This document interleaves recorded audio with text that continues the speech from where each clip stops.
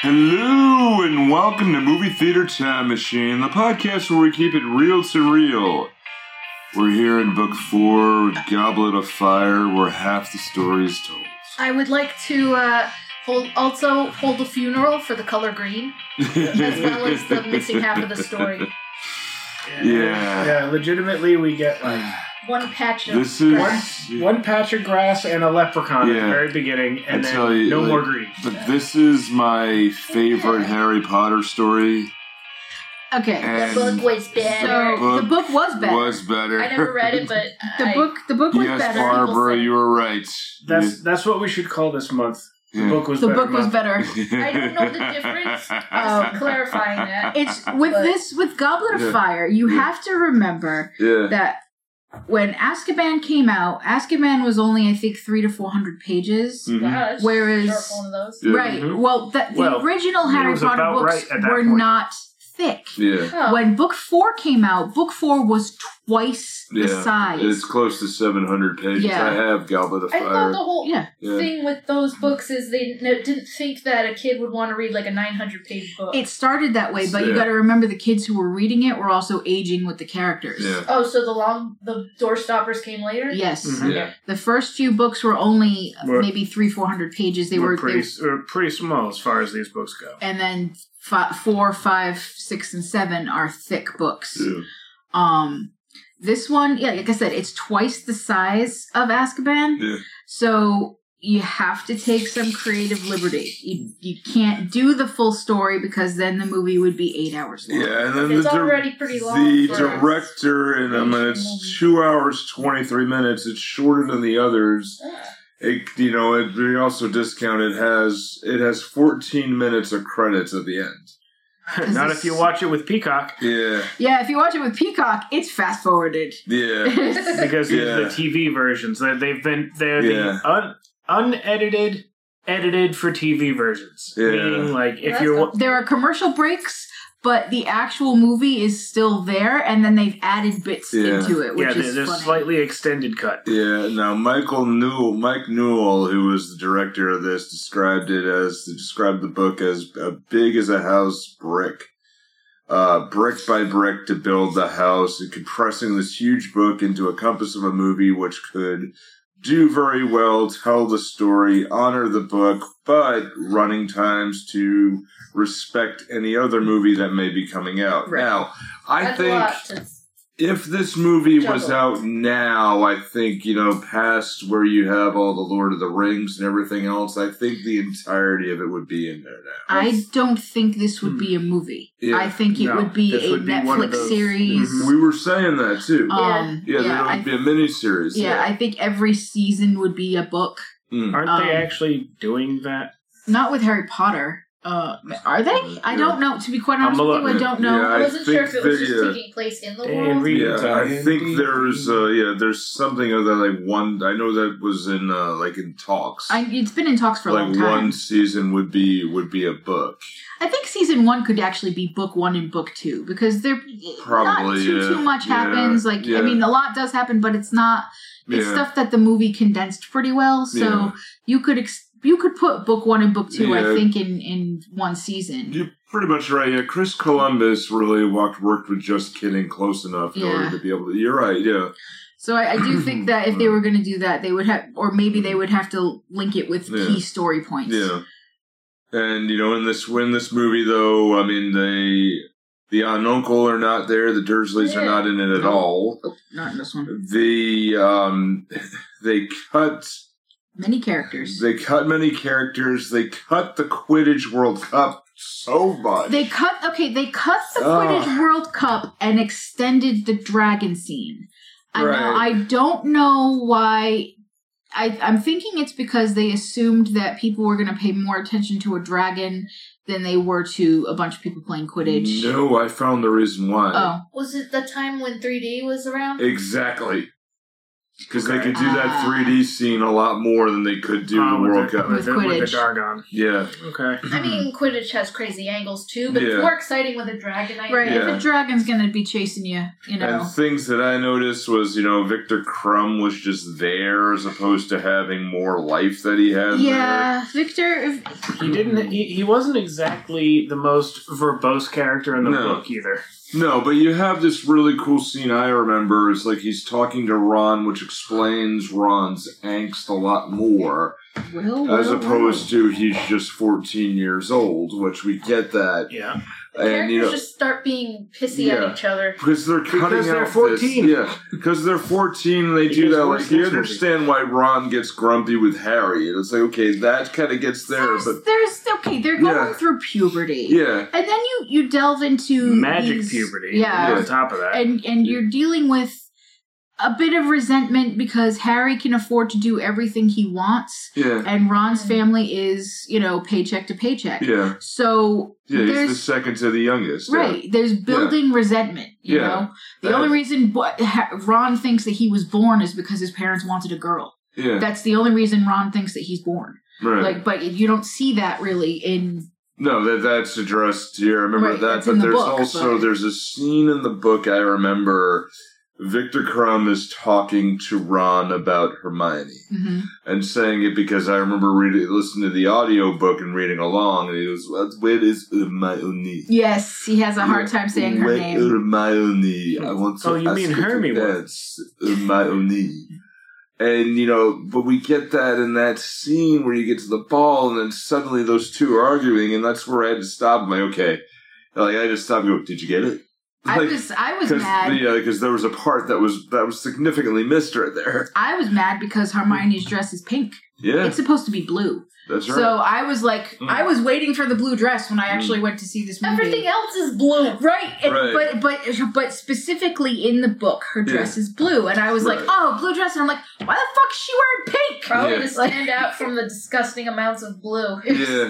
Oh, if you think blue is bad here... Yeah, you haven't seen the next one. You've got more with... There's much. At least the blue is like this color blue. Yeah. Cyan kind of. Yeah. It's like the whole teal and orange craze for movie color grading because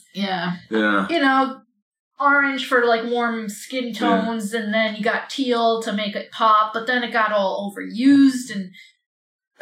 This, like I said, the next movies, especially 7 and 7.5. Yeah. 7.5. Yeah. Those are basically black and white. They are.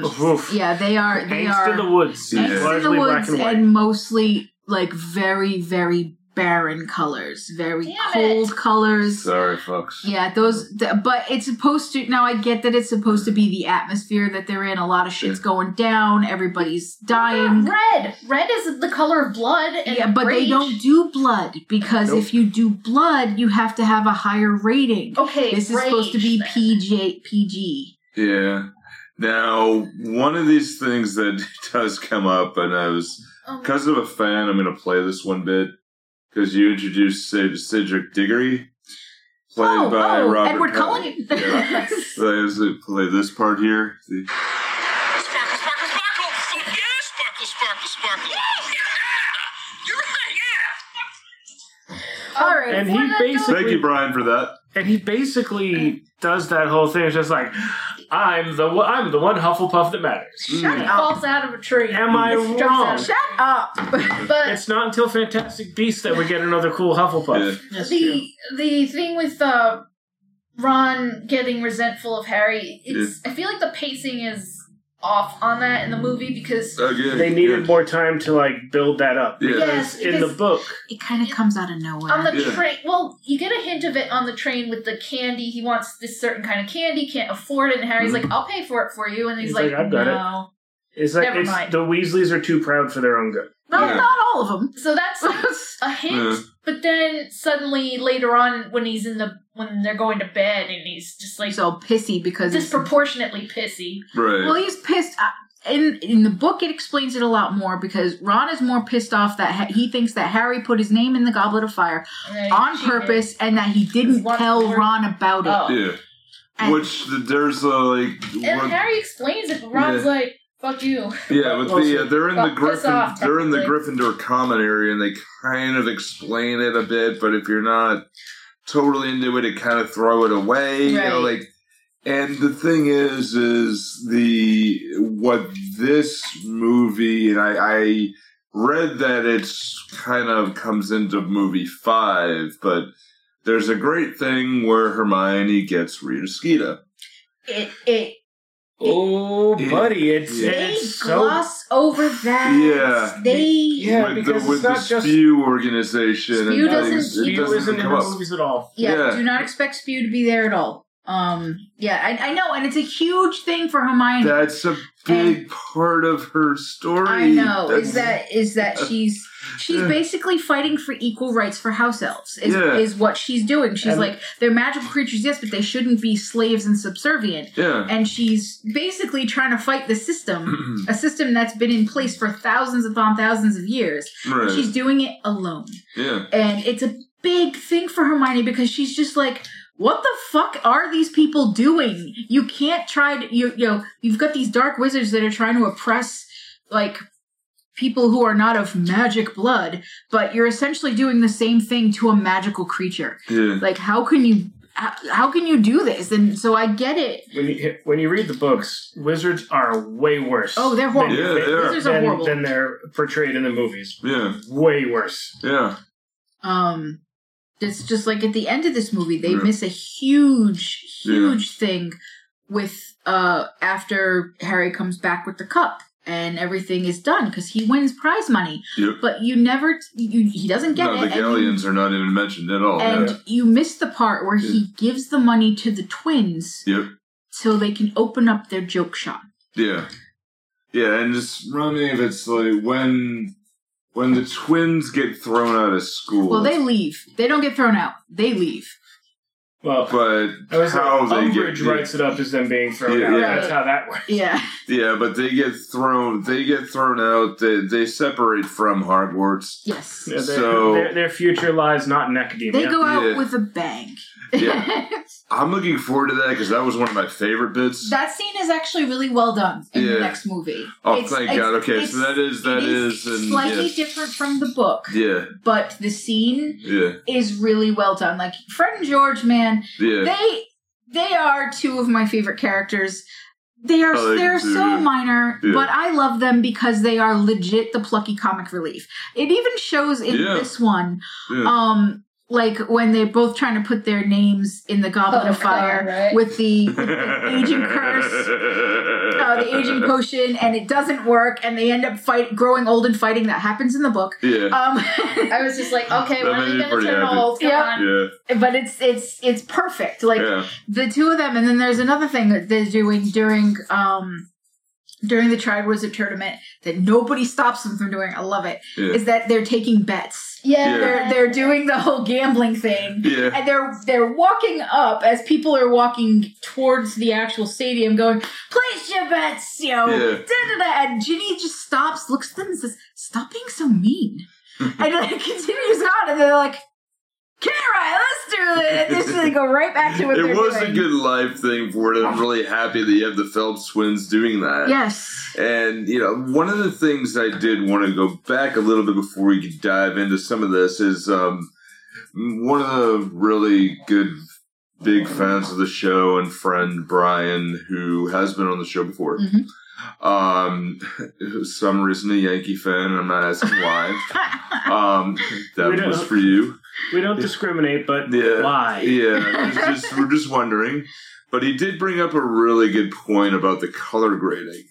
So what he says there is the grading of the movie goes downward because Voldemort is indirectly or directly starting to affect the Wizarding World. Right, exactly. So basically, Toe Jam and Earl 2, Panic on Funkatron. Yeah. If you know what I'm talking about, or don't know, I know what you're talking about. The color disappears at certain sections. And you know what? That's actually Earthlings are draining the funk. That's actually a pretty decent way to put it because he's right. Yeah. And like I said, by the last movie, everything is so dull and drab and everything. Like, trust me when I say the last maybe not the very last one, but 7.0. Yeah.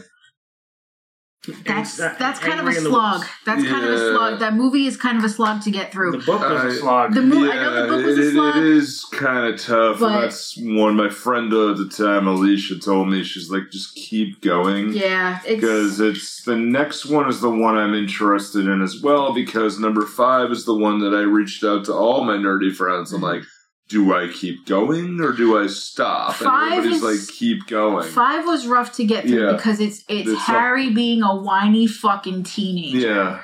And it's, even Just Kidding said when she wrote it, she was going through a very bad time in her life she wrote the 5th book. So a lot of that came out in Harry, which makes sense. And she took a lot of it out on Harry. Yes, and Harry took it out on everyone else. She took umbrage for it. Yeah. But I honestly... Wait till you meet her. Yeah. You haven't met her. Yeah, and then I just spew out pop cultural references. Honestly, next movie, Dolores Umbridge, the actress who played her, superb. Yeah. Absolutely superb.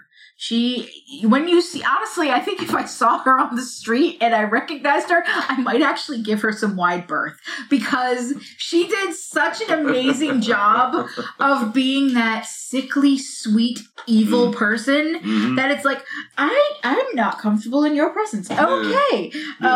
She did, that's what I'm saying. Chef's kiss. Yeah, and the friends who work where I used to work, that current CEO has the nickname of Dolores Umbridge. That's just evil. Yeah, no, meaning she must be evil. Ask your brother-in-law that one. Oh, I'm sure. So, he was the one that told me that, and I laughed so damn hard. Alright, so here we are with the movie now. So Harry Potter's having a nightmare. The Muggle caretaker is murdered, overheard a plot by Lord Voldemort, Peter Pettigrew, and another man that he does not know about. Are they in a lighthouse? No, they're on... In the book... another man who kind of looks like a doctor. Yeah. Yeah, he looks like a doctor. Yeah. But in the book, you actually find out that he is... I think it's actually in a later book, but you find out that he's actually on property that Tom Riddle's father owned. Yes. Right. It is his house, and the old man is the caretaker of the grounds and the house. Right. And that's where they're staying. So when he sees a light on in the manor, he goes to find out what it is because there shouldn't be a light on that late at night. You know, nobody's there. Yeah. And... Oh, bloody kids. Yeah. Yeah, bloody children. But like I said, you don't find out about that until later. But that's... For context, that's the house that Voldemort, Wormtail, and... I'd forgotten about that. Yeah, it's his dad's house. Yeah, so... Well, there was a whole thing that they didn't get into in these movies about Voldemort's family. Right, yeah, they gloss over everything. We never find out anything. He's an asshole because... He says it in a throwaway line in, I believe, the 7.5 movie. Yeah. He says something about his Muggle father and his witch mother. But he only... Like I said, it's a throwaway line. I was going to say, it comes up a bit in Half-Blood Prince. But it's not ever really mentioned in the movie. Well, in the books. Yeah, in the books it does. You do get a lot more of Voldemort's, background and everything and how much of a lunatic his mother was. And, but it's not really, it's very, very glossed over in the movies. Now, with this one in the movies here were Harry, along with the Weasleys, Hermione, Cedric Diggory's father, Amos. They wake up and they're on their way to the Quidditch World Cup, and we are introduced to the concept of what's called the Portkey. Yes, the Portkey. Yeah. They make them look... Portkeys look like innocuous objects, so that Muggles... so Muggles will just ignore it. Yeah. So they're usually old boots, tin cans, things like that. I mean, technically the toilets at the station. Yes, technically the toilets at the station are Portkeys. Yep. Or the toilets kind of go into the Flu network. Yeah, it's more of a fluke. There's a lot of weird shit going on. Yeah. Well, it gets weirder. You know, it's hiking and they pick up litter and stuff. Then they get shunted. Yeah, they pick up litter and then they get sent to the negative zone. I don't know. Oh fuck! What is this? You just expect that somebody will do it, all of a sudden here. They also don't really mention in the movie what it's supposed to feel like. It's supposed to feel like somebody has put a hook behind your belly button and yanked. Mm-hmm. It's not painful. I remember that. It's not a painful thing, but it feels like you're literally being pulled. But it's behind your belly button is what it was, and that sticks out to me. I don't know why. Later on, they describe apparating as something similar. Yeah. But then if you fuck up, you can get splinched. You get splinched, and yes. The visual was the visual reminded me of. Well, it was kind of like you're swirling a dream tornado, but it did kind of make me think of that feeling in dreams where you get sucked away real fast and you get that. I want to say, I don't know if it's vertigo, but yeah, it's kind of like that. Yeah, I get what you mean. Is that like when your body reacts like you just tripped in a dream and you just gotta like jolt awake? Is it that or is it something else? I think it can lead to that, but it's like you're falling in a dream and it feels like. I used to have a reoccurring nightmare that my bedroom got very, very windy and I was sucked into my closet. Oh. Yeah. That's a Nightmare on Elm Street situation. I honestly think it probably came from something like that. I mean, probably. Yeah, like watching a movie my sister was watching or me seeing something that I shouldn't have seen. Yeah. Because it was something that was randomly reoccurring from when I was probably 4 until when I was 11. I used to have nightmares about Darkheart. Yeah. And I saw the review. Yeah. I would have nightmares about a glow-in-the-dark skeleton hand and a creature wearing a Hawaiian shirt trying to strangle me in Russia. And I was a weird kid. My brain has not improved since. You didn't have a rainbow portal and Darkheart popping out of your ceiling trying to take you away? No. Because that was mine. Because guess what? I dream in color. Mine had gremlins. Now, we're introduced in this movie to something, speaking of that, actually leads pretty well. Mm-hmm. We're introduced to Amos Diggory. Yep. Who, Amos Diggory here works with and his tree squirrel son, Edward Cullen. It's like, why are you in a tree, sir? Because he just jumps out of a tree and he just lands and he's like, hey! Hi, I'm here too. Fuck yeah, Sparkle Sparkle. And then it's glossed over because you're introduced also to who the Death Eaters are. You're super important. You're introduced to Barty Crouch Sr. In this particular scene, not Jane Jonah Jameson. Barty Crouch Sr. With his dodgy mustache, for real. You're introduced to Death Eaters. What exactly are Death Eaters? Are they Death Eaters? Are the followers of Voldemort. Yeah. They have a snake tattoo on their arm that skull. Yes, the skull snake thing. And there is the dark mark that's their calling card, essentially. It's also a guy I used to game with. Yeah.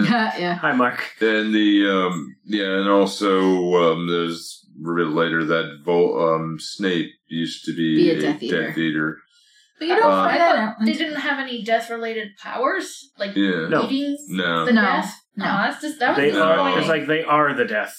Oh, they are the death. They're responsible for bringing back Voldemort to help bring out the carnage into the world. But this does get into speaking with the skull, where you have the tournament and everything's so good. You finally a proper stadium. It's a proper stadium. Yeah. Now the premise of this particular part right here, which is Ron's dad taking the kids to the Quidditch World Cup without telling them they're going to the Quidditch World Cup, like it's a surprise vacation sort of thing. Yeah. This is the shit my parents used to do when I was a kid, which is awesome, honestly. Any parent should do this. My dad do this sometimes, because it's great when it's like, we're going on vacation, but we're not telling you where. Yeah. And then you end up going to an amusement park or something like that, and you're like, where? What is this house? It's the best. Okay, that is a good way. Like, they used to do that. They used to, like, get in the car, we're going. I'm like, why? I want to play my video. No, get in the car, we're leaving. Yeah. And I'm like, and they wouldn't tell me what they're doing, nothing, and leave me totally in the dark. And I'm like, I don't know. Oh, no, I was always told we're going on vacation, but we're not telling you where. So we would pack our bags.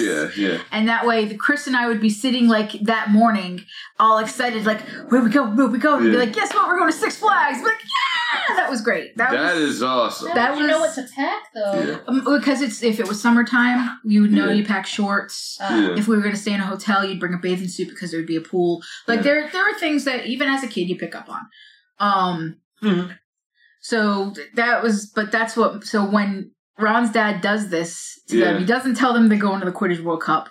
He doesn't tell them anything. They're just going, and you need to go, and we need to go now because it's early, and we have to be there for a certain time. Yeah. Touch this boot. And poor Harry. No, you gotta remember something about Harry in this, too. He is still new to the wizarding world. Hermione has done research because she's a researcher. It's part of her personality. She needs to know all the information she can. So she's read up on portkeys. She might have actually already taken one because of who she hangs out with, because she ends up hanging out with Ginny and Ron and stuff when they're on holiday. Are these keys not common? They are common, but Harry would not have used them. He grew up in the Muggle world. He goes back to the Muggle world, and he doesn't really have connection to the Wizarding world while he's in the Muggle world. And there's reason for that. I figured Hermione would have used one before plenty of times. And she probably has. It's kind of glossed over, but she's never surprised. She might go, oh, this is that, because I've read about it. But she's aware of it. Yeah. Harry isn't aware of anything. So when they're like, it's a port key, he's like, what the fuck is a port key? Like, what? And like, oh, no, it helps you to travel places. Okay. He's not supposed to know. He's not going to know what to do. My thought was... Why do you guys take trains? Yeah. My thought was only one train, really. Yeah. At least, and it's supposed to be like a almost like symbol... ceremony type thing for the kids. Right. Yeah, and my thought was that he's probably thinking about the last time he went to the flu powder and had all the weird people that he saw. Right, like he's probably thinking in his head, me traveling through these things has never worked well. This is terrible. But the one thing though I like is I want that tent. For real. Yeah. Like, okay, everybody in here. Harry, really? Wait, what? They're coming. Wait. And he just walked in. The first thing he says, Ron, get out of the kitchen. I love magic. I love magic. And it's like, you know what? In that particular moment, I would be Harry too. Yeah. Like, this is the coolest shit I've ever seen. Though, don't you think it's funny that there's a doctor involved in stuff where there's things are bigger on the inside than they are on the outside? Exactly. Did anybody else catch that? And this was before he was the doctor. Oh. So, it was, you're right, yeah. But it was just one of those things where you put it together later on. It's like, oh, maybe Mr. that's Tennant. what he was looking for the whole time. Yeah, 2000. It was just about 2000. He became the doctor next, so... Yeah, this was right around the time when Eccleston was started, when they rebooted the series. Yes. Yeah. Yeah. It was 2005, and so it was right around the same time that they were working on it together.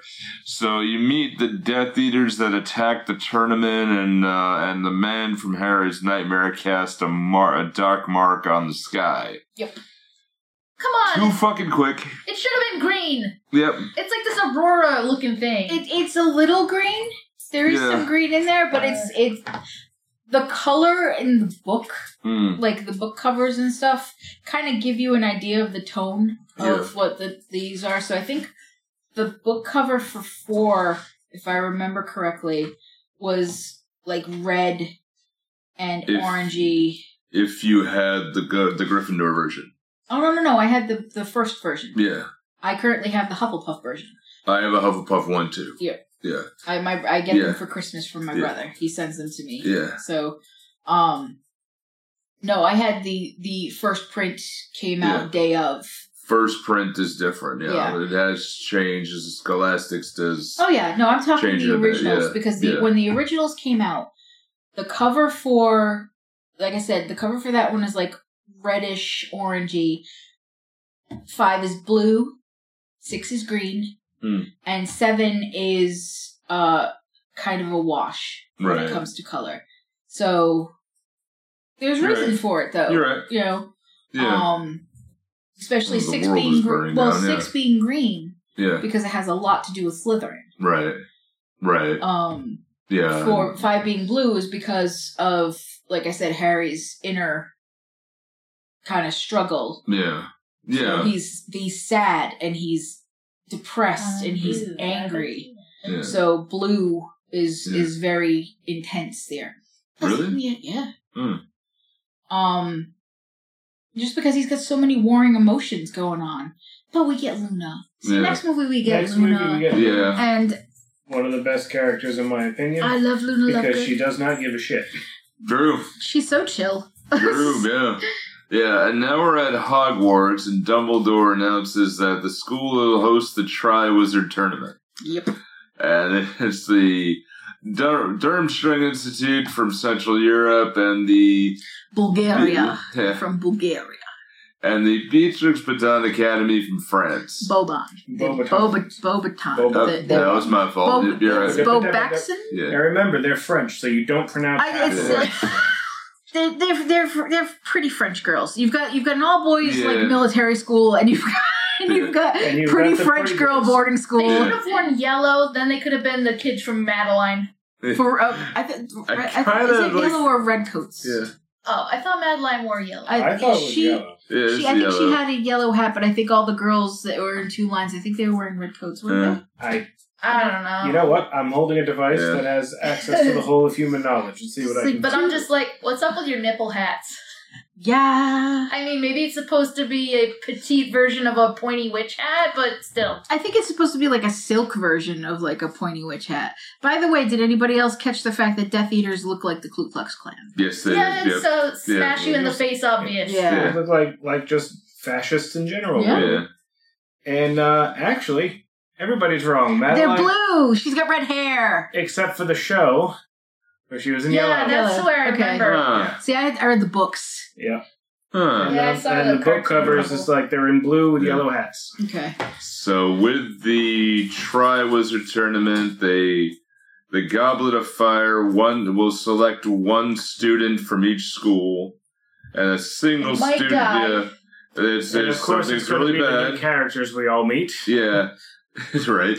We have Fleur Delacour, Victor Crumb, Cedric Diggory. And Fleur Delacour actually has a pretty damn good role in the books, and I'm like, okay, she's window dressing in this movie.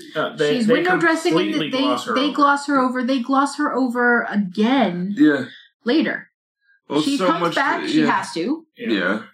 Well, so much so that when you see her in the maze, that she gets there, they go, "Oh, that sucks." Right. And then you got you're being dragged to your potential death. Yeah, you got Diggory over there, and then you're like, oh well, I gotta save Sparkle.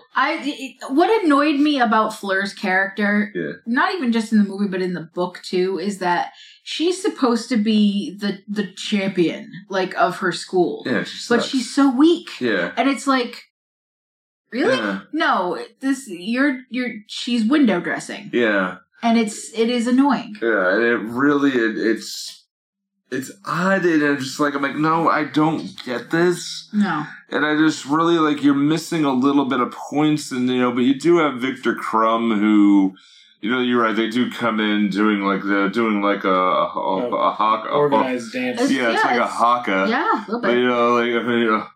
They're doing that the soccer players do, or they do this really military primitive dance. It's actually way more cultural than that. Yeah, way Hakas are way more cultural. Yeah, but I've seen it more with soccer players myself.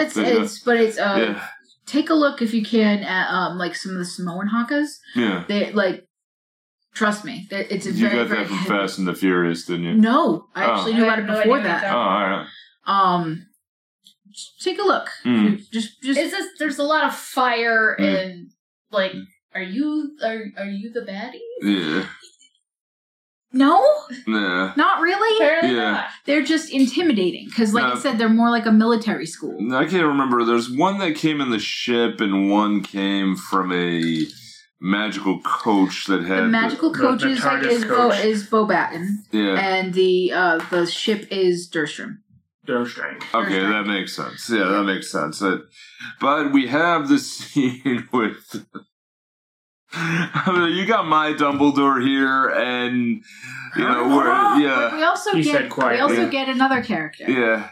We get Alistair Moody.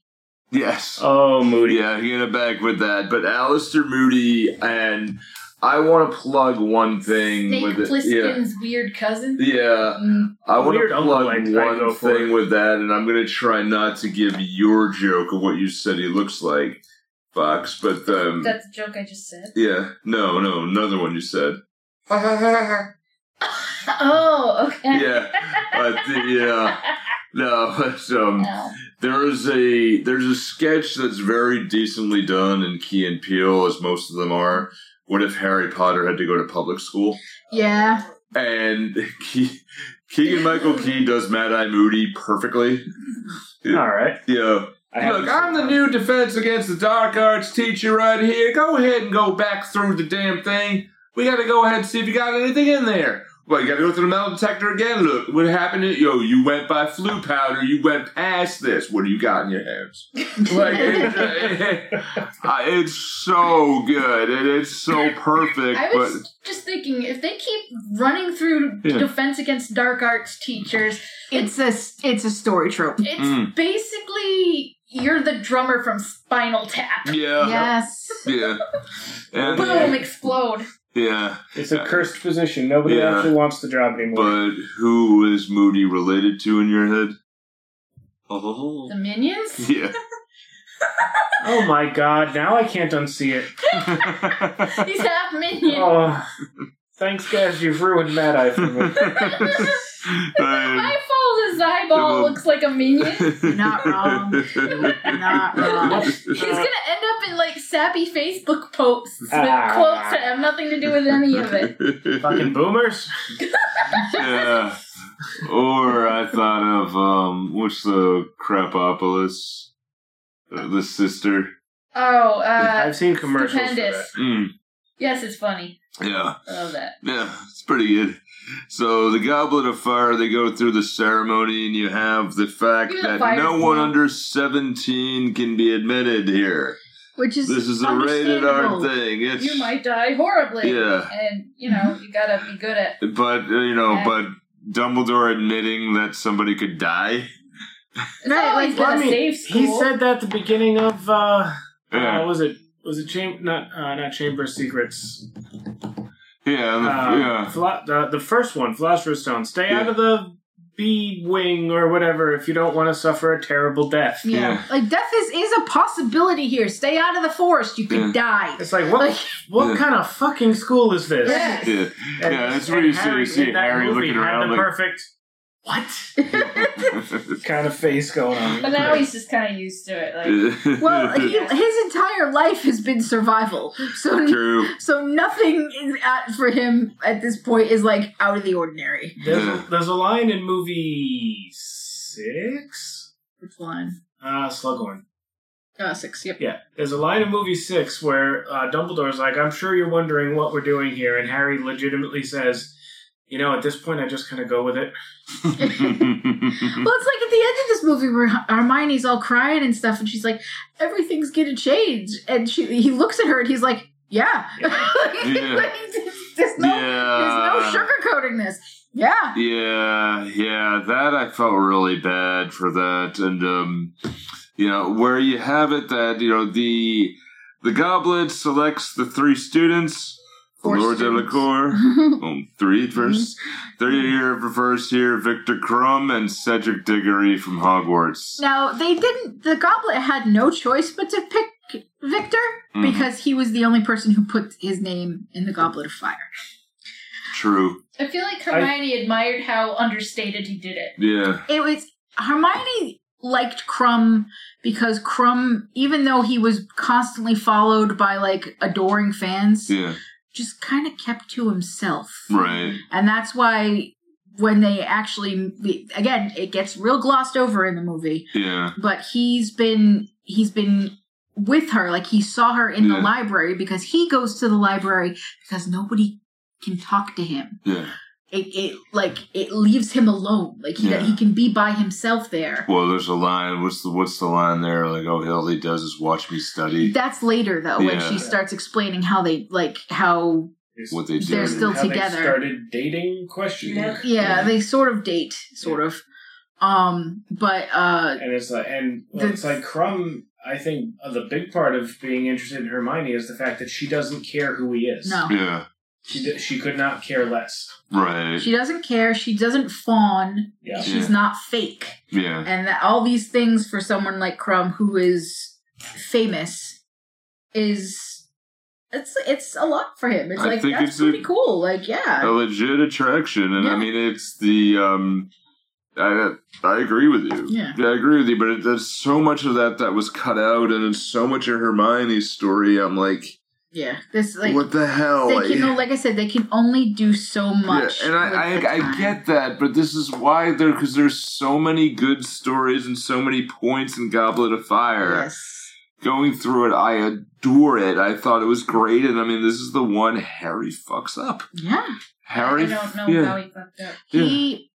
He didn't do it on purpose. No. But if he had just grabbed the cup without Cedric would have still been alive. Exactly. Oh. Yeah. And I thought he was getting strangled to death. But I did figure. No. So technically, so was Fleur, but she survives the whole thing. That was just taking them out of the equation. Yeah, like they're supposed to be able to fight it off. There if is they can. something we get to it later. I found in Cursed Child that happens, and where Albus Severus Potter finds a time turner. Yes. So whether they do that, but it does explain something. So Harry fucked up badly there. Yes. I mean, and then he has to deal with it and deal with all that stuff. So I'm like, never save anyone. Yeah. That's part of the reason why book 5 is so fucking angsty because he's got all this survivor's guilt. Yeah, and I didn't like how they handled that, but I'll get to that when we get to it here. But we do have it at where the ceremony, the three of them there, and then the goblet spits out the fourth one. Albus looking like, what? Everybody's looking at it like, what the fuck? And he asks Harry quietly, "Did you put your name in the Goblet of Fire?" Yeah. Not in this movie. He don't. No. In the book, he asks it quietly, almost whispers. In this one, Harry Potter! Did you put your name? What makes me think of Homer. Did you put your head in the shino bowl? Oh, that's why you were watching that clip last night. I had that ready to hear. No. Okay, then. But then the fourth one, many students believing Harry cheated, including Ron here, then hurts that he didn't tell him ahead of time. Yep, he's upset. Yeah. He thinks he cheated. And then, of course, Ron being Ron is also thinking in his head, you couldn't have told me, so I could have done it too. Yeah, right. Because he wants to be a part of it, yeah. Ron wants a bit of eternal glory. He really does. It's kind of shown in the very first movie when he's in front of the Mirror of Erised, and he's like, I'm head boy. I'm holding the Quidditch World Cup. Like, I'm, basically, that's where he wants to be. That's a bit of his inner self. And watching your best friend kind of be that. And not even want it. Yeah. Right. It's kind of a slap in the face to Ron and what he wants to achieve for himself, or at least his inner desires. Yeah, like, why is all that fame wasted on you? Yeah. And then, but later on, he comes to realize that fame comes at a huge price. And it's not a price that he really wants. Yeah. Now we have Professor Moody, the new Defense Against the Dark Arts teacher, teaching the Forbidden Curses. The Forbidden Curses scene, yes. Yeah. The real sad part is I really like Mad-Eye as a character in this, but it's not really him. And it makes me upset. When you know it, When you know it, it's a little harder, but then you see it, especially where he turns Draco into a ferret. I gotta give. What are you doing? Props. Teach it. Well, I gotta give props to Brendan Gleeson. Yeah. Who plays Mad-Eye, because in this movie he plays Mad-Eye the way he's supposed to, where he's a little off kilter, even though Mad-Eye is off kilter. He's barking mad. But he's barking mad. But Mad-Eye in this movie has a bit of a sense of humor. Yeah. That goes along with it. He wouldn't have thrown Malfoy down like Goyle's pants or Crab's pants. I think it was Crab. Crab, I think it was Crab. I think you're probably right. Yeah, because I think Goyle goes to like reach down his pants and he gets bitten. Yeah. So, yeah. But regardless, he has a bit of a twisted sense of humor. But the actual Mad-Eye does not. Yeah. The actual Mad-Eye is quite serious most of the time. Yeah. And Brendan Gleeson vigilance. he actually shows like the character's Constant vigilance. like personality switch, or not personality switch, but difference when he plays him later. You can actually see it. Yeah. And it, like I said, I got to give props to Brendan Gleeson for that because True, and Does the character undergo any kind of change? Like, no, but he's a lot more strict and straightforward than Moody is. And in this one, I should say. Yeah, in number 5, is he still the defense against the dark arts? Okay, they move on. 5 is Dolores. Right. Comes in his defense and then takes over the entire goddamn show. Yeah, right. Okay, yeah, that's so obvious. And she's more evil than Voldemort as far as we're concerned. I agree. So Professor Moody, the new dark arts, does the incantations and teaches the help me here. I know it's about Cruciatus, the Imperius, and the Avada Kedavra. So one was mind control, the other was torture and pain. Mm-hmm. And I forgot the last one. The killing. Just dead. It is poor the fucking dead Neville. Neville go through some shit in this. Yeah. And the thing is, we'll find out later. Well, depending on if we get the extended versions, we'll find out later why Cruciatus bothers Neville so much. Aside from it just being an actual torture spell, it is extra bad for him. That's true. That's why when Moody is doing it in the classroom, Neville has such a visceral reaction to it, is because of... Wait a minute. Well, it's actually mentioned in this movie. Because later. He was there. He was involved in the Cruciatus torture of the Longbottoms. Yes. Yeah. The reason Neville lives with his grandmother is because his parents have been driven irrevocably insane through torture. Right. And they're actually in the hospital. The same hospital that Gilderoy Lockhart is. Because he broke his brain and it stayed broke. Right. Yep. It's like magic. We were flying. Because there's a scene in the 6th book. It is not in the movie, but in the 6th book where they have to go visit Ron's dad in the hospital, and they see after Nagini attacks him. Yes, and they actually see Neville and his grandmother at the hospital. Because he's there to visit his parents. Oh, damn, that's not here. It's not in the movie. And Lockhart just kind of wanders and is like, oh, hello. Yeah. Yes, he's just like, he's a happy-go-lucky guy now, but... hello. I've been telling people want my autograph. Would you like one? So, for the first time, the champions have to collect the egg, which he receives from Moody. Harry receives from Moody here that the... need to get an egg from the dragon for the first one. Well, then he gets it from the test. First test. Through Seamus, through Parvati, through Ron, through... It's mental. So she's like... Ron doesn't want to directly talk to him. No, but Hermione actually saying the line here is actually really funny. I'm not an owl. And she's just like... Dean told Parvati, who told somebody else... Who told Seamus, who... What? Wait, what? And she turns around and goes back to Ron. They have themselves a little whisper fight, and then she comes back. And the thing... Don't make me say it again. And then later on, when he finds out that it was actually Ron who told him, he was just like, I thought you'd have figured that out. Who could figure that out? No one can figure that out. And I'm like, it's mental. Hermione couldn't figure it out. You expected him to?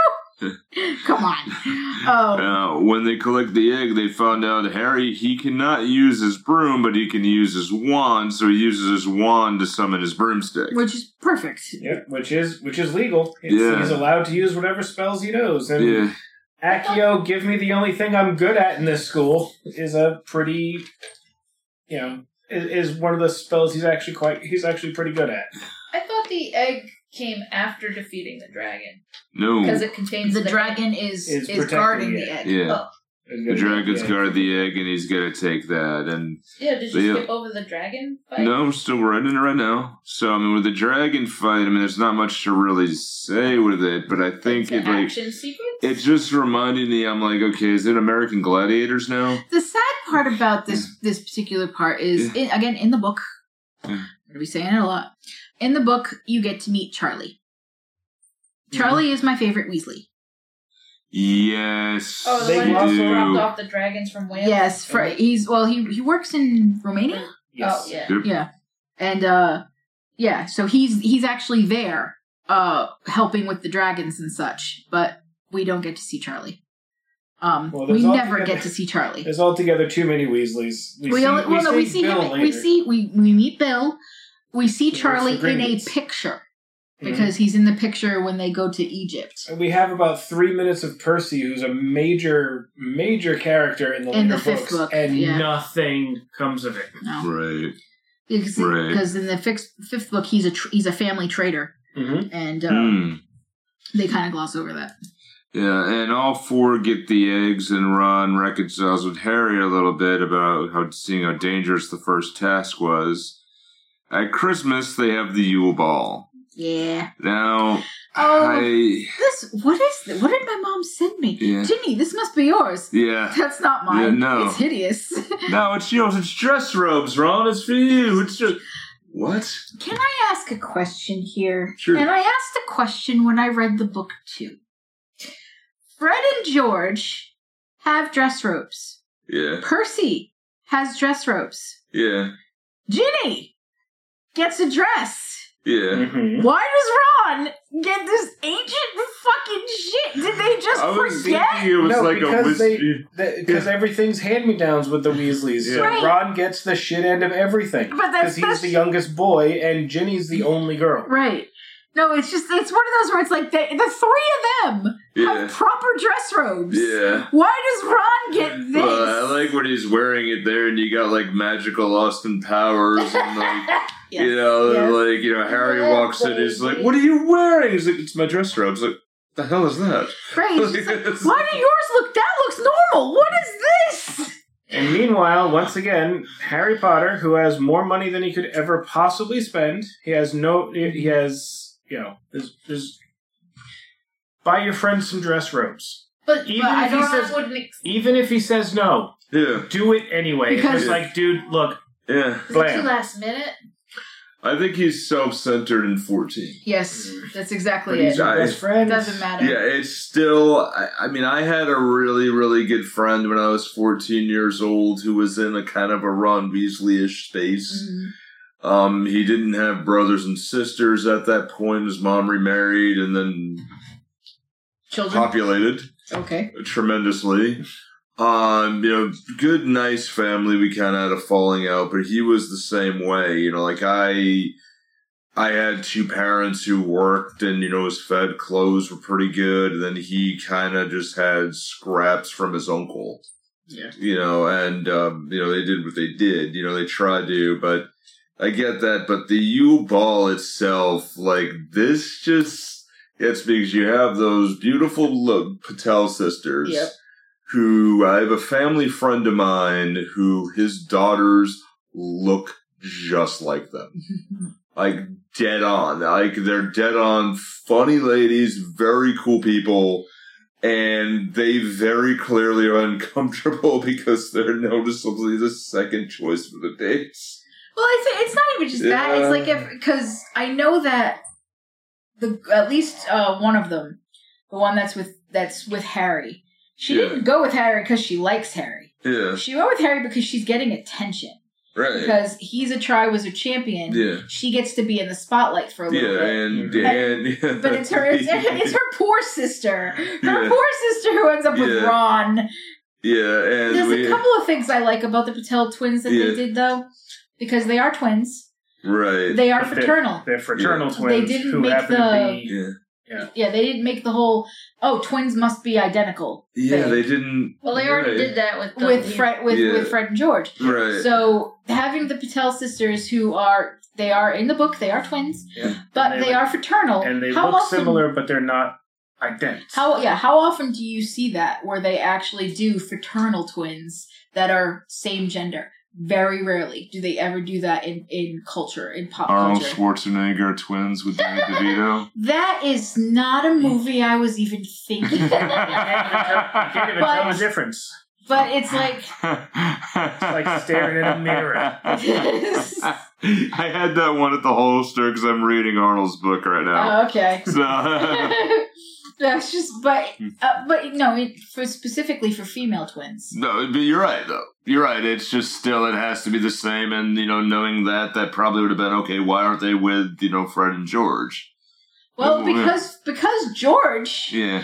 George is a Mac. Smooth motherfucker. He Right, is. yeah. George asks But I'm saying Angelina, as somebody who would see this and see identical Right. twins, why aren't they together? Right. Like, George throws a wad of paper at her. Yeah, but he's You won't out of go the to two the- of them, he's the smooth one Yeah. because he marries her. Want to go to the bowl with me? Yeah. Oh. He marries Angelina. Yeah. He marries her. Yeah. They have children. It's Yeah. like And- they become a couple, and Yeah. it's cute. Yeah. And Victor goes with Hermione, and then you have you just want to have Lisa Loeb's Kiss Me be playing. Well, At least it's not just I don't think me. that's Lisa Loeb. yeah.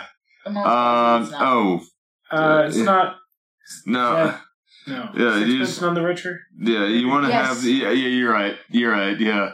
But you just want to have that song Kiss Me playing while they do that because it's immediately just see every teen movie when that reveal happens. Right. Well, Yeah. okay, that reveal right there is I think it's Parvati. She looks up and she's like, oh, she's beautiful. And at that point, Harry is looking at Cho. Yep. Yeah. Kind of glossed over Cho a little bit here. So Chang. Yeah. Cho Chang, Yeah. the Scottish Asian girl. Yeah. And He did ask her to go to the dance with him, but he said, was a little too late. yeah. Yeah. He's been crushing on Cho for a while. That's not... That was in book 3, too. Yeah, Slightly, Yeah, yes. that was in Yeah. book 3. That was Wasn't glossed brought up over in the last movie time. at all. Yeah. We see Cho for the first time on the Yeah. train. Yep. And sometimes they exchange little glances. Yeah. Well, it's because it's kind of obvious that Cho kind of likes Harry too. Yeah. But, dude, you gotta get off the pot if you want to get go things do There's a done. lot of something. shit going on. He does. Yeah. So, but the fact that he's so heartbroken that she said no, because he like mopes for a while. Well, maybe it's because you asked her out in a weird owlery full of But shit. it's also only a few days before the ball. In a Yeah. shitty owlery, and you basically, like Ron later, just kind of shouted it at her. Yeah. I think what? I want to know why this owlery is covered in shit and why is he Because Filch doesn't get to it. He's Yeah. gonna do the entire castle. And you Can know, it's someone not just like, magic that away? They could. see, it's not like there's a bunch of wizards around who could just go, expecto bird shito or whatever. Bird shit. I'm sorry, that's the level we get to later on with some of these spells. It is just pretend Latin. Beveratus If dispensorum. I see It's that a on my spell. car, I'm going to use that. But then on social media, expecto bird shitto. That's how you get more bird shit. Fuck. Yeah. One of my ex-brother-in-laws used to do... Redacto. Yeah. Expelliarmus. Yeah. And the Yeah. whole car just shakes and the bird should just whoosh. Yeah. flies off. Crap, or the car disappears and crap, I gotta walk home now. Ah. Yeah. Well, I Like, guess yeah. my car Well, was a you're piece of you're shit. an you'd be an Yeah. overage wizard. You could just apparate. You Yeah, don't need true. your fucking car. I sent my True. car to the negative zone again. Damn it. Yeah. Thanks, sir. Well, that takes care of the parking ticket. I gotta go talk to Dormammu to get that shit Don't back. have to pay for the parking. What was that? You My just slap the ex-brother-in-law table used to with do Manos? the thing where he would...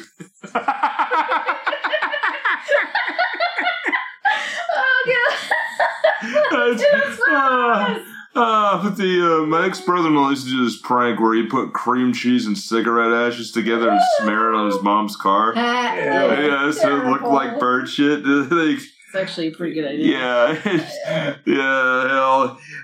There's where we here. Yeah, So it's the Yule Ball, and the boys have already And been... nobody's having a good time. Yeah. Except for Neville. Except Yeah. for Neville. Neville's who having is- a blast. because Neville can dance. Yeah. He's a dancer. He likes to dance. It's adorable. Yeah, and he's dancing with Ginny. Hagrid looked happy with the giant lady.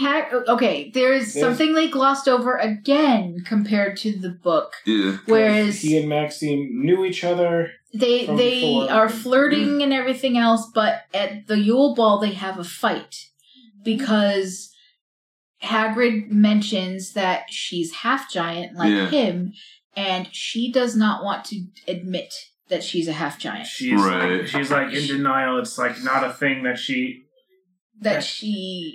can. There's no pride in it for her, and she's like, she's insulted by it. Yeah. And, but I do love the angles to make her show that she's giant. Mm-hmm. The camera takes. Let's place the short guy in between them. Was that work, Davis? Yeah, right, yeah. There was like one scene in particular which kind of threw me off because I think they got the scale of her head just a little bit wrong. Mm-hmm. You talk about later. No, it's actually during the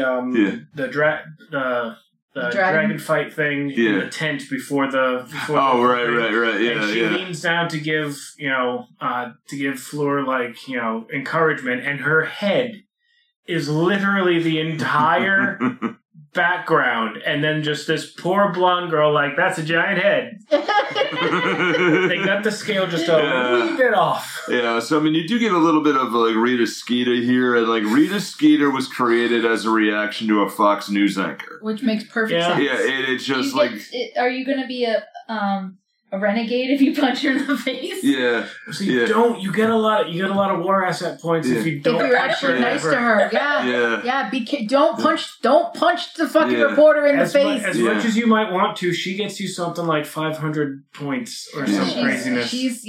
As long as you're diplomatic with her, it works out nicely. And put up with Conrad. Anyway, that's enough Mass Effect. And, Rita Skeeter having those things, they just looked at it, I'm like, okay, they do this, and they skip right over here. Oh, yeah, she's here, she's annoying, she's a journalist. But they're listening to the whole thing, like, Rita, the young boy of 12, 14. Rita Skeeter is, his past and his eyes. My eyes aren't glistening with the ghosts of my past. Yeah. And but you do get the great band, the Weird Sisters. I like the do the hippogriff. It's very catchy, guys. What is that sound you're playing? Do the hippogriff.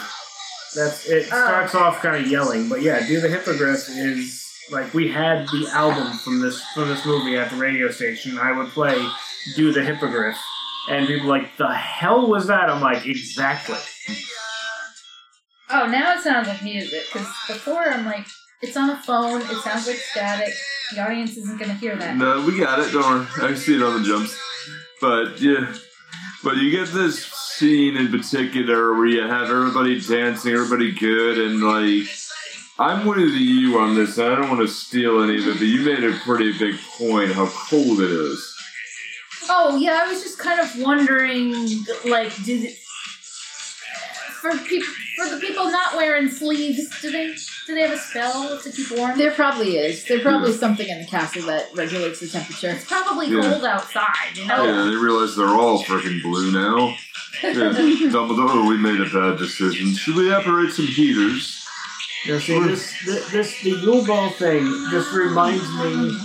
It just reminds me of every school dance that I ever went to. Yes. And how it was simultaneously too cold and way too hot because my face would be burning, the rest of my body would be shivering, and I would just be kind of cowered in the corner because I couldn't talk to anyone of any persuasion. Yeah. And I hated parties. Yeah. I hated dances. I stopped going to dances in my 8th grade year because I was like, fuck this, I don't want to do it anymore. Yeah. So I just stopped doing it. Me too. I like playing Ninja Turtles in the back room. Oh yeah, where they had that was junior high, though. What the hell was that called? Where they did arcade machine? Turtles in Time? No. There's the specific dance they did. There was actually a really good dance where they had arcade machines and things to do, and then the dance. Fun Zone? Fun Zone, that was it. It was like they kept advertising dances in junior high when you're less apt to want to do that shit, and then there's kind of a drought in high school. Yeah. Yeah. What the fuck? Yeah, especially in the small town we grew up in, it was kind of odd. Yeah. Like, See, I went to Catholic school, so they had like dances once a month. Yeah. Yeah, it was always like a St. Thomas More. Yeah, There's a dance. Like, yeah. Or you go, or you end up at a Greendale Community College where there's 5 every semester. Which the community college I went to didn't have any at all. No, we didn't do it either. No. College doesn't have dances. No, but they do in TV shows. Yeah. So we're going to just kind of go through some of this stuff just on the sake of time here. They're mad. Yeah. Like, Hermione's mad because Ron didn't ask her. Yeah. Hermione's mad because Ron didn't ask her, but Hermione's mad because Ron is sulking and pouting. Yeah. So she's going to sulk and pout. Right. And that's why at the very end she's like, you ruined everything. Yeah. But that's quickly glossed over. And I mean, there are pages and pages of that conversation I remember. Yes. And Harry and Ron's dates are like, are we going to dance? And they're like, no.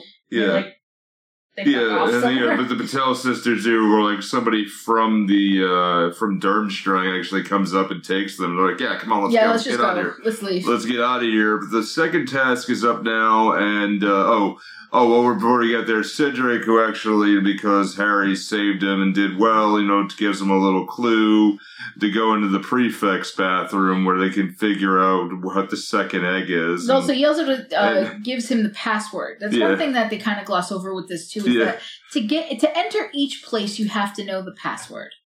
Right. And the prefect's bathroom has a password. I don't remember what the password is. I don't know either. No. But he gives the password. He goes and he takes I want this bath. Yeah, but where you have because Cedric hints that bring it to a good place for a bath. But then you have Moaning Myrtle who wants to pop all the bubbles.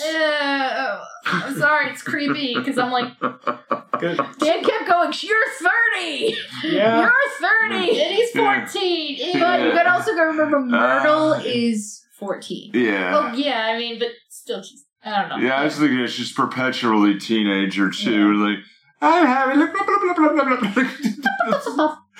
me, it's just funny. And I like how I'm pretty sure that when she was like stalking Diggory while he was in there, she did not make herself known. Yeah. But because it's Harry, she totally does. Yeah, we just talk to them. Hi, Harry. He looks related to him though. Kind of. Dark hair and glasses. Yeah. Are you you're right. Harry? You're right. Yeah, and a little bit. Girl Harry's a bit of a stalker. Yeah. Yeah, well, they found the second task. They figure out they got to go to the Black Lake, and but they find that the mermaid window looked like a reject from Winx Club. Nah, they find that Cedric and Harry's got to help save people. They have chosen to save people who're special, and this is one thing that kind of got me. I remember reading this in the book originally. Mm-hmm. And they said, you got to save someone special there. And they do that scene in the book where, like, Harry's with Neville, and Neville's helping him stack books away. And they're talking about it, and they kind of talk about some other stuff. But he's like, where's Ron? Where's Hermione? And then he kind of has this little thing of, oh, God, I'm alone. Right. And then he's got to save his friends who are under a spell tied down to by the mermaids in the Black Lake. Yep. So you kidnap a bunch of students and maybe drown them? Important students to the people who are involved in the thing. But they're all under a spell. Yeah, and this is the thing with that is how long is the spell or things, and I'm like, Hogwarts is fucked up. Yeah. Oh yeah, big time. It's fucked up, yeah. No, we got a spell for that. If I remember correctly, it's not like they got these kids permission to do this either. No, they didn't. Called them and went, guess what? We're doing this thing night. Yeah. No, they just teleported. Yeah. And you're ordered to. McGonagall needs to see you right now, which is also then part of it's orchestrated by Mad Eye. And then Harry has to save Ron and Cedric, and also save his girlfriend Cho Chang. This shows right here though a little bit of Cedric's character because underwater, Harry gets there first. He would have saved Ron had he left everybody behind. Yeah. But he lets Cedric go with Cho. And Cedric does tell people Harry was there first. Yeah. But he was waiting to make sure that everybody got out safely. If Cedric had not said that, because he could have just ignored it and just been like, nope, I won. Yeah.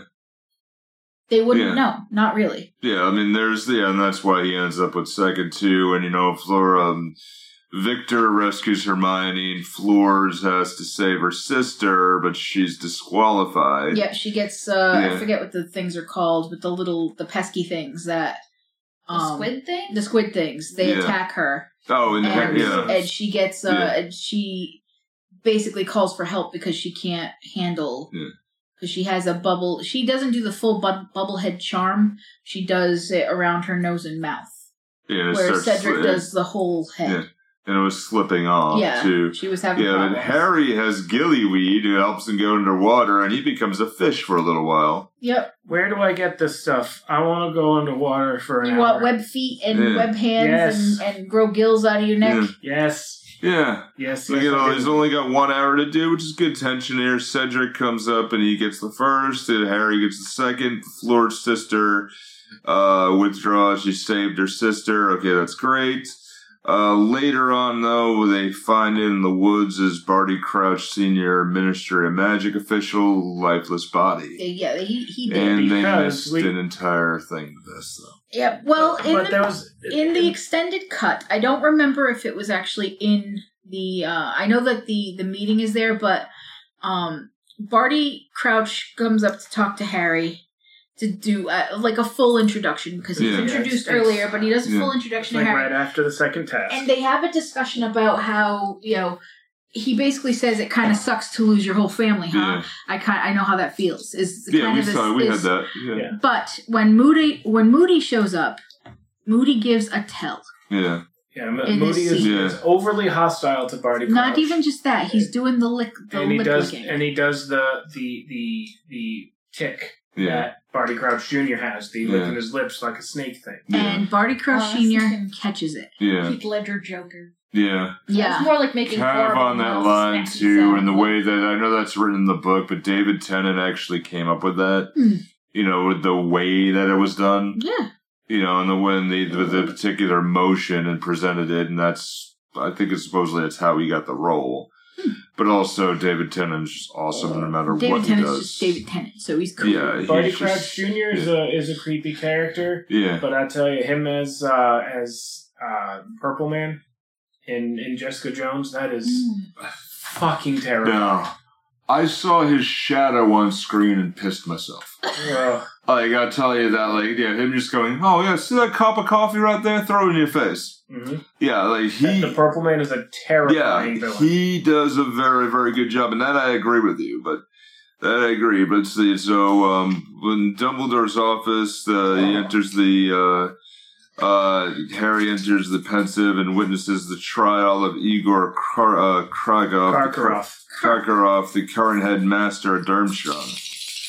Yep. During Voldemort's first downfall. And he's turning in other, wizards. Yeah. He's also a Death Eater. He's a Death Eater. He tries to give up Severus Snape, but Dumbledore stands up and is like, he's no more Death Eater than I am. And then he exposes Barty Crouch Jr., who is like, you get David Tennant to overact a little bit here, and it's great. He just makes a run for it. Yeah, he makes a run for it. Hey, father. Yeah, that's a you're no son of mine. Right. It's like, but this is the first introduction we get to the pensive. Yeah. They call it a pensieve in the movie, but I've always called it a pensive. I agree with you. Well, wordplay. Yeah.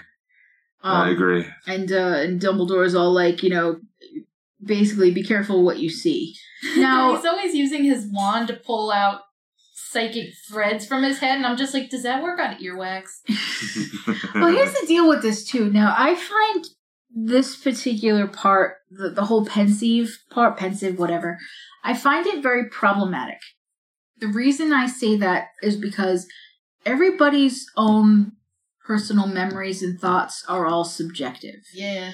And so what I remember of an event may not be the same as to what you remember of the event. Exactly. And there are going to be inconsistencies and possibly even wrong images in there if you took it the wrong way or if it's looked at in a way. So going into other people's memories and looking at them just to try to recall something that happened or whatever, to me, is still extremely problematic. Agreed. And it becomes a big part later on, the pensieve and stuff, especially in movie 6. In the book too. Yeah, with the occlumency and everything else. Yeah. So it doesn't filter out, like, emotions? No. No. No, because you're going through the thought process of the person that you're going into. Yeah. Like, there's, in movie 6, you have another character that they have to draw a memory out of. And he's doing everything he can initially to block that memory out, so he gives a false memory. Oh, that could be a problem. Right, and that's why I say these things are subjective. Yeah, I agree with you. It just kind of pulls out the memories of, like, you know, as if your eyes were surveillance cameras. Right. Yeah. It's not like that. It picks up your emotions. It picks up Yeah. your viewpoint, and you can't go past a certain point. Yeah. Like, you could, like, if I pulled the memory out of what we're doing right now, all you would be able to access would be what we see in this room. True. You wouldn't be able to go further out. Yeah. And it would be from my perspective alone. So, Cyberpunk 2077. Yeah. Sort of? Yeah. So the third task is here, and the champions have to navigate the maze. Now, there is a fantastic TikTok on this, where you have it's from the audience point of view. Yep. And they're like, okay, everybody, and they go through the scene, and you have, Dumbledore saying, okay, this maze changes the champions. It changes you, be aware, and they all enter the maze, and the maze close up. Yep. And it goes back to the point of view of the person in the stadium, and they go, how much were these tickets? Right. I was wondering, do you have magical big screens? Because when Harry and the dragon fly off, it's like... Yeah. You're just kind of waiting. You pay for them tickets? Yeah. Right. Just waiting, yeah. They have like a magic jumbotron, right? Like, let's see what's going on inside. See, at least Hunger Games did that, right? Yeah. True. There were cameras you're right. everywhere in the Hunger Games. No, they navigate through this, and everything is just getting crazy, and it's just, to me, I'm looking at it, and the first thing I thought of was Stephen King watching this going, damn, that's a better idea.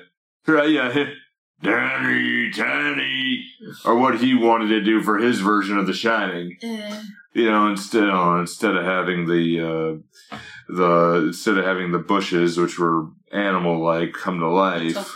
The topiary, thank you. It would have looked kind of silly back then with that technology. Yeah, but just to do that or have the maze close in on itself, okay, this is pretty good, but if they were aiming for the 3D, or aiming for that 3D effect, this would have been a really good one to have that, because then you see all of a sudden the screen's closing in on you. Mm-hmm. What the hell? And then, but leading to the point there where Cedric and Harry are going back and forth, and, they're the ones, they see the cup along the edge of the aisle. At the very end, they got that. Go into the light. And, they find out that the cup is a port key. Yep. He and Cedric kind of help each other a little bit during the maze. At one point, it's competitive, but... Well, even Mad Eye supposedly helps him, too, so he walks in and he's pointing. Right, and he's... Okay, so it's obvious that Crumb has been, has had the, has a curse on him. Yep. Which, honestly, one of the point... Yes, he has he has a Imperial curse. Yeah, that's where I made the Dean thing, So, this right here... contradicts this scene right here contradicts what Moody said in the classroom. Right. He said many dark wizards say that they were under this curse when they were doing the bidding for the Dark Lord. But how can you tell? Yeah. If you look at Crumb's eyes are gray. Yeah. Are like whitish gray. They're clouded over. It's obvious that there's something not right about him. Right. So suppose in like a courtroom trial, you can't prove it right. You can't. But if you actually saw the person who was doing it and you say, no, they looked perfectly normal, you can kind of tell at that point that they weren't under any sort of curse. But if their eyes looked gray and clouded over, you can be like, no, there was something definitely wrong with them. Did they cast a glamour on their eyes? I don't think so. At least if they did, that he would have done it with Crumb, and he didn't. Oh, I meant to appear to be under mind control, but not really. I doubt it, because I don't know if that would actually work. I just think that this particular scene contradicts what Moody said in the classroom. Make a good point. I get it's for the audience. Yeah. I get that it was to show that Crumb isn't acting normal and he obviously looks wrong. Yeah. So there's something wrong with him. Right. But it completely contradicts what he's taught in class. Yeah. You're right. Yeah, you're dead on right. And, when they find out it's a Portkey, they're summoned to the graveyard where, near the grave, of Harry's nightmare, and near the grave of where, Voldemort's dad is. Yep. Mm-hmm. And, when they do this little scene, I'm thinking, number 9 looks terrible on you. And, that's a deep one for Twilight Zone fans.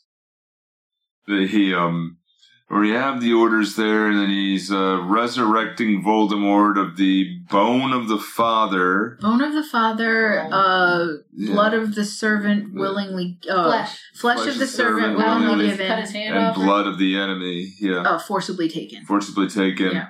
So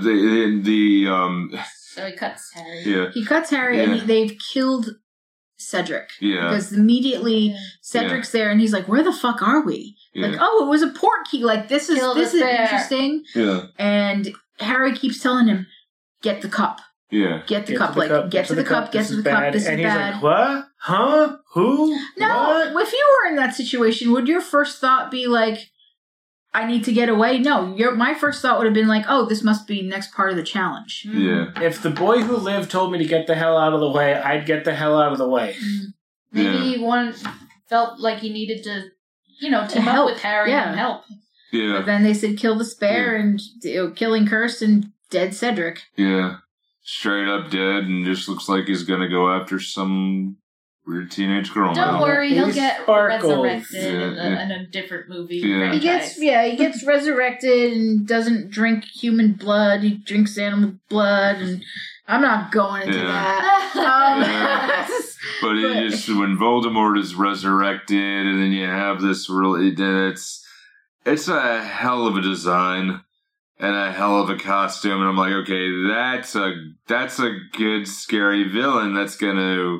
You have no nose. Yeah, right, yeah. What happened to my nose? Well, you see, Master, we couldn't regrow all of you. Yeah. We couldn't do all of it, definitely, but Ray Fiennes does a pretty decent job. Yeah. It's kind of funny that usually villains work... people design villains to work in a lot of spiky things, because in shape language, like, pointy stuff viscerally means danger, because, that's how it works in real life. But, I don't know, he's kind of... He's round, his head's all... I think they were trying to go for more like a snake than they were sharp fangs, That is actually where I agree with you there, yeah. He does have pointy nails, yeah. Oh, yes. And, the killing curse is there, so he has pointy nails and pointy toenails, too. Yeah. Did you notice that? Yeah. He must go through a lot of shoes. He doesn't wear shoes. Yeah. He's barefoot. Yeah. Voldemort the entire time is barefoot, his nails are dirty, and he holds his wand very oddly. Yeah. He holds his wand, turn it upside down and pretend he's He holds it with like a finger on top, and it's pointed downward. He just has to be fucking extra. Is all it is. He has to be extra. Yeah. That's or all even Tom where it's Riddle like, is. okay, I'm gonna kill you, Harry Potter, and they have the this back and forth of where It is Voldemort's arrogance shows really well here. Yeah. Because he's like, look, I came back. Look, I can touch you. I can touch you. Yep. I can touch you. I came back. Yeah. I'm gonna kill you, so I'm gonna toy with you. Stop monologuing and do it. But that happens a lot with Voldemort. Yeah. He likes the sound of his own voice. Yeah. He likes to show off there, but you do get the scar pain. You get the scar pain. You get, and he summons all of his followers, and Harry gets to see who the followers are because Voldemort rips their masks off because he's pissed at them. Yeah. He's like, none of you went to find me. None of you went to find me. The only one I have is Wormtail, and he's doing out of fear, not loyalty. Like, all of you, and especially you, Lucius, it's like... Did he kill them? No, he just basically took their masks off and knocked them over. So they're all like, Master, we're sorry, had I known. And he's like, bullshit, I've been here the whole time, y'all just let it go. You saved yourselves before me, none of you are worthy. However, since you're here, and I know that you're gonna follow me because I'm back now, I'm gonna play with this bitch. And that's what he does. Yeah. He's like, pick up your wand, Harry. Let's do all the respect, you bow to me, and forces him to bow. Yep. You know, and everybody does the how can you deflect the Avada Kedavra curse so easily? He does because it's Harry. He doesn't, but it's proper dueling, so he deflects any and all spells that are coming at him. Yeah. So as a proper duelist, yes, that is possible, but you're not supposed to be throwing the killing curse around like that anyway. Well, then it's Voldemort too, yeah. And then you find out, of course, that the two of them are linked beyond this, beyond the whole, love is the reason that, this ancient magic, I should have known better, whatever. That his mom cast on him. Made a shield on him, basically. Basically. She cast protection from good and evil. But, Voldemort he throws a curse. Harry, Expelliarmus, why is he throwing such basic shit? Because it's the only shit he knows how to do. He knows a couple of other ones, and he knows a couple other, like... Well, Stupefy ain't gonna do it. So Stupefy at least will stop him, or... Oh, wow. Well, see, you do know why their wands, like, get into that lock, yeah, right? because they have the same core. Yeah. Harry's wand and Voldemort's wand are linked. Because they have basically the Phoenix Feather? The Phoenix Feather. They both have the same Phoenix. They basically both have the same Phoenix. Which I believe was Fox. Yeah.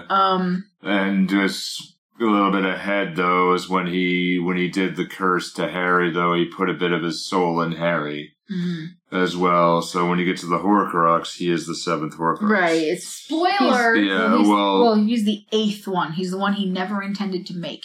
It was an accident. Spoilers. You're correct. But yes, that's spoilers. But shit I didn't know. Well, and it's not going to spoil any of it really in reality. So it's still there's a lot to that. Oh, there's levels of that. Yeah, there's a lot to that, and also dealing with why the Dursleys are where they are. Yes. But in this, there's something that happens when it comes to two wands that are of the same fighting with each other. It's like a resonance sort of thing. And Harry... magnets? Sort of, but it basically allows the last few people that wand killed, their spirits to kind of be set free, even though that's not what happens. It's just here's like a faint memory of that person because their spirit is already gone. Mm-hmm. So Harry sees his parents because they were the last two people. Well, first he sees Cedric because Cedric was the last one that wand took. And then he sees his parents because they were the last two people. No, he sees the caretaker. Oh, the caretaker too, that's right. Who shows up, boom. Why am I here? Yeah, it's Cedric, caretaker, and then his parents. And then he manages to get out of it, grabs Porky, grabs Cedric, because Cedric asks him, Take my body back to my father, please. Which is a really super sad scene, and I mean, I had a moment like this, and it flashed back. It was about almost 8 years ago now. I had to try to save a guy who overdosed in the bathroom where I worked. And, the same deal, and it's one other guy who was trying to help me with it. The two of us were just breaking. Of course. Like, it was just breaking, and it was a very, very, very, very, very bad day. This is before Narcan was actually much easier available than it is now. Well, man, there was a big debate on that one, too. Mm-hmm. So, I mean, Harry does inform Dumbledore that Cedric was murdered by Voldemort. He's back here. Harry's dragged by Moody into his office. Now, Harry's fucking distraught at this point. He is literally clutching Cedric's body and will not let go. Right. Because he is so overwhelmed by everything. And you've got Dumbledore running over to try to pull him off. You've got his friends running over. You've got Amos, Cedric's dad. Yeah. Screaming, my boy! Yeah. My boy! Like, it's really sad. And Harry will not let him go because he's just like, what the fuck can he do? No. Yeah. Like, He's fully traumatized at this point. He's out of the immediate danger, and his brain just went, nope. can't handle this. Yeah, he's so traumatized that he physically can't move. Yep. Mm-hmm. And so, Mad-Eye pulls him out, brings him to his office, basically, let me see the cut wound. He's like, does it hurt? And he starts getting weird because he's like, what was it like being in his presence? Like, in his presence, the Dark Lord. Yeah. And he's like, what's that? And he starts trying to drink more of the drink he's been drinking this whole time. But he's out. Because we're out of potions again. Well, I think Snape kind of put a kibosh on the whole stealing stuff from his cupboards because he locked the cupboards harder, and now Mad Eye's like, uh-oh. Yep. Because we find out this isn't actually Mad Eye. Yeah.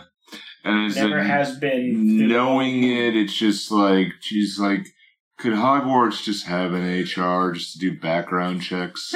No. At this point. They're short-staffed already. Yeah. Only the lunatics actually want Defense Against the Dark Arts positions anyway, so they're not going to get anyone, like, even with, like, a magical background check, they're not going to get anyone good. But you have a teacher who should be the Dark Arts teacher at this point. But they won't. Who is an ex-Death Eater. Because he's an ex-Death Eater, they won't give him the position, because they just assume he's going to abuse it. Which, let's face it, he probably would have. Yeah. But not in the way that you think. He'd abuse it to be petty to children. Right. But he actually, as a Defense Against the Dark Arts teacher, he's not terrible, if I remember correctly. What does he have against children? He doesn't. I have things against children. They're fine. They're good over there, but I don't want to spend an exorbitant amount of time with them. Agreed. Sure, but I mean, I don't know. Teacher, why would you become a teacher? Because you find out later. Yeah. It comes up pretty quick. It comes up quick why he's working with kids, why he's doing the things he does. But it's not going to be anything that you're going to find out about right now. Yeah. And, So, Moody starts to change. And then Murray attempts to kill Harry, Dumbledore, Snape, McGonagall, and the lock off the door. Yeah, he used Veritaserum. Thank you. Veritaserum here, and they learn that it's actually Barty Crouch, who has been keeping the real Mad Eye in this trunk. And taking bits of them. This trunk of holding. Yeah. Oh my god, the first time I saw it and he said, you wouldn't believe what's in there. And I'm like, oh, is it you? Yeah. That's a joke. Yeah, you called it quick. You know, it's like the thing or person, whatever you least expect. Devil Flanders? I don't know. I'm sorry. The first time I saw... Tracy. Did anybody else play EverQuest ever?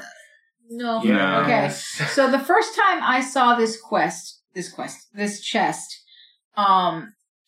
in EverQuest, you could get backpacks, and you could put backpacks into backpacks to have more inventory space. So the minute I saw this chest, open another chest, I'm like, we're playing in queue! Okay! It's a nesting doll, but I had at least 3 layers of bags just for my food and drink, because that was one of those games that if you didn't buy food, you just died. Yeah. So but that's why when I saw that, I was like, I'm playing EverQuest right now. Okay. Yeah. I had just a memory of that. I had a trunk in my room that I was watching some old movies or something with my grandparents. Of course, my grandparents just gave me what I wanted from time to time. Not that I was totally spoiled, it kind of was. But they gave me this trunk to put a whole bunch of stuff in, and I'm like, oh, this is really nice. And with friends of mine, I decided we were going to pull a magic trick, and I crouched down into the trunk. They turned in and locked the door. Didn't tell me they locked it. And then they had to go home. Oh, no. Nick's left in his trunk. Yeah, and just my dad found That's it. He had to, no good. Yeah, he found it, and he broke the lock open. He stood up. He just, they're not your friends anymore, are they? No. Okay. I just didn't really, like, after work, couldn't be bothered to even deal with any of this. It's like, Okay, he's breathing fine, move on. You know, her... He is not actively on fire. Yeah. We're okay. We don't have to go to the hospital. Yeah, right, it's then. fine. But they do find out that if they're using the polyjuice potions, why you see him constantly drinking through the movie here. Rather than being booze. Yeah, and Crouch Jr. is returned to Azkaban.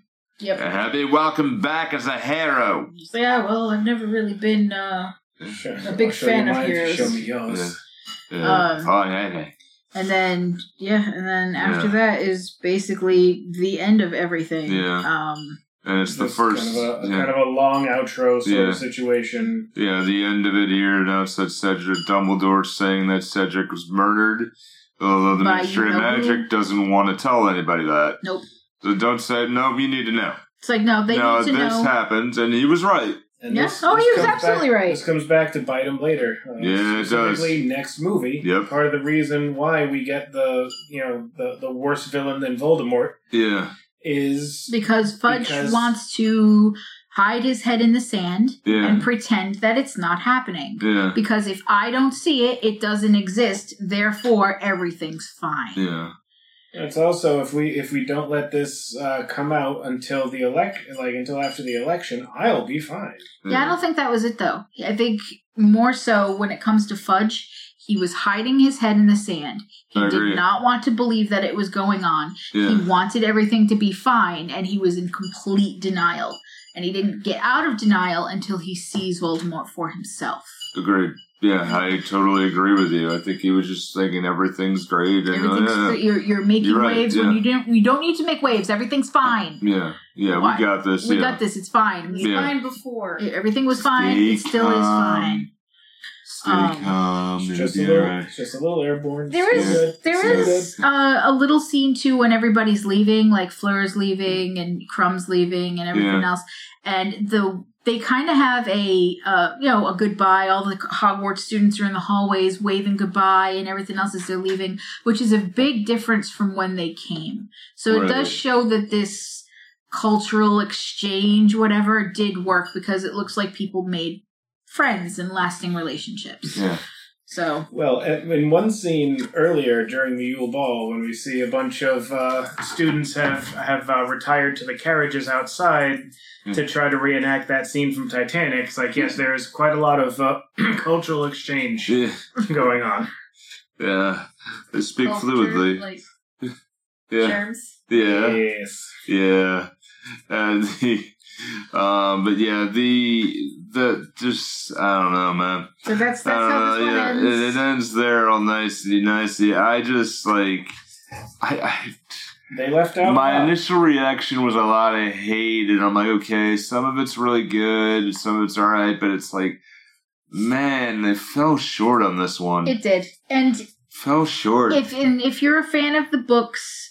You kind of have to you kind of have to take the movies as their own interpretations. It's the Harry Potter cinematic universe, much like the MCU. It's not really the way it went in the comics. I was like when I went to go see these movies, I was with an ex, and I Gino doesn't like went off on many tangents as I was leaving the theaters about these movies.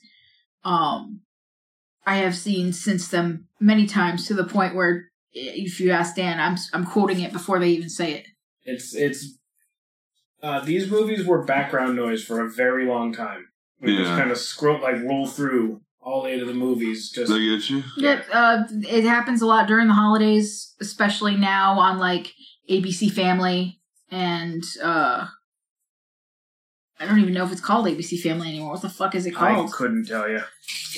We haven't had real TV in a long time. Like I know it's on comics. I can tell you that. Freeform now. Freeform. It's on Freeform, and and they play it a lot during the Christmas time and Thanksgiving time, which is what we're in right now. Yeah, it's easy Christmas movies. It's in general pretty simple. Yep. But that about does that. So. Let's take a little break, and we're going to come back with Fantasy Casting. And hey, folks, while we're waiting for Fantasy Casting, just remember, we have MovieTheaterTimeMachine.com.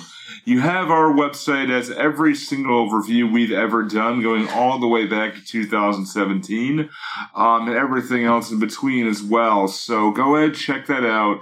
And we have sponsorship opportunities for us as well. And keep in mind, we are hiring. So if you're a local area of Fall River, Massachusetts, we need a social media manager as well as somebody to help us get sponsors. You can go through the website once again, movietheatertimemachine.com, name of the show, full out, spelled there. And also you have our, right away, the first video you see is with Brad Jones. Brad, I know you're still listening, because he did text me a few weeks back. Hello. And just saying, I'm like, I know you just like, I just texted him, like, congratulations on your boy. And you're like, hey, thanks. Hey, you're still doing that show? Oh, I subscribe. That's nice. Thank you. And yes, I still did that, and I think I did the voice well. It sounded right in my head, but you know, it was pretty close. Yeah, so I grew the beard back, you know, still the one line I will never forget, you know, I didn't know how to introduce myself because you look more like me than me. Dun, dun, dun. I'm like, that was really a good compliment. Aside from when Fonzie told me I was cool, that was still really different. But still, that was a great moment. Now, folks, we're going to talk about fantasy casting for Goblet of Fire. I think I said most of my ideas in the review, so I wouldn't forget. It is one of those that I think I struggle with, but the only thing I had was Rita Skeeter just kept reminding me of Madonna from the Dick Tracy movie. For real? Yeah. Like, that's the only thing that clicked in my head. Well, now I'm thinking Minions, and Oh, Lord. what if Voldemort was served by peppy little minions? That's essentially what they are. Yeah, they serve the bad guy. Well, we haven't gotten to the best one yet when they start screwing, when, what's her name? Helena Bonham Carter? Beatrix Lestrange. She screws up a line Yeah. in the next one and doesn't say Avada Kedavra. She says abracadabra, and it's stuck. Like, it stays there. And if you're listening, it's what she says. She says abracadabra, and it's great because they left. Because that's what we were all thinking. Yes. Trigger happy witches, just like Alakablam. I remember the show Kablam. Yes. The flesh is super strong and super naked. Thunder Girl. She flies like thunder. Like Milkman with the power to melt. But I don't know what to do with that scenario. Yeah. Like, no one would take him seriously if his we're gonna go now we're gonna get Harry Potter. What? Are we sure they're not distant cousins to the house elves? Yeah. They were crossed by bitten by radioactive Twinkies. Wait, you have some of something. They kind of remind me of those dinosaur sponge capsules. You submerge them in water and they turn into damp dinosaurs. I don't even want to say what Doug Walker says. Would you? Go Simpsons penises. yeah, that too. I don't know what Voldemort would do with minions, though. I just imagine it was the scene where I see a lot of dead minions. Yeah. I just see a lot of dead minions. But who else would carry out his wishes? Now, which one's his weird scientist that makes the fart gun? Is that Greyback? Yeah, I think so. Yeah. A dart gun. Yeah. Oh, that makes a lot more sense. I thought you said a fart gun. I get it now. Oh, yeah. So yeah, the only thing I had was Madonna. I really. That's the only thing that I had. Then if Mad Eye was actually a minion, it would be pretty easy to tell that he was evil in disguise. Although I don't. Yeah. I'll teach you about the forbidden curses. Avada banana.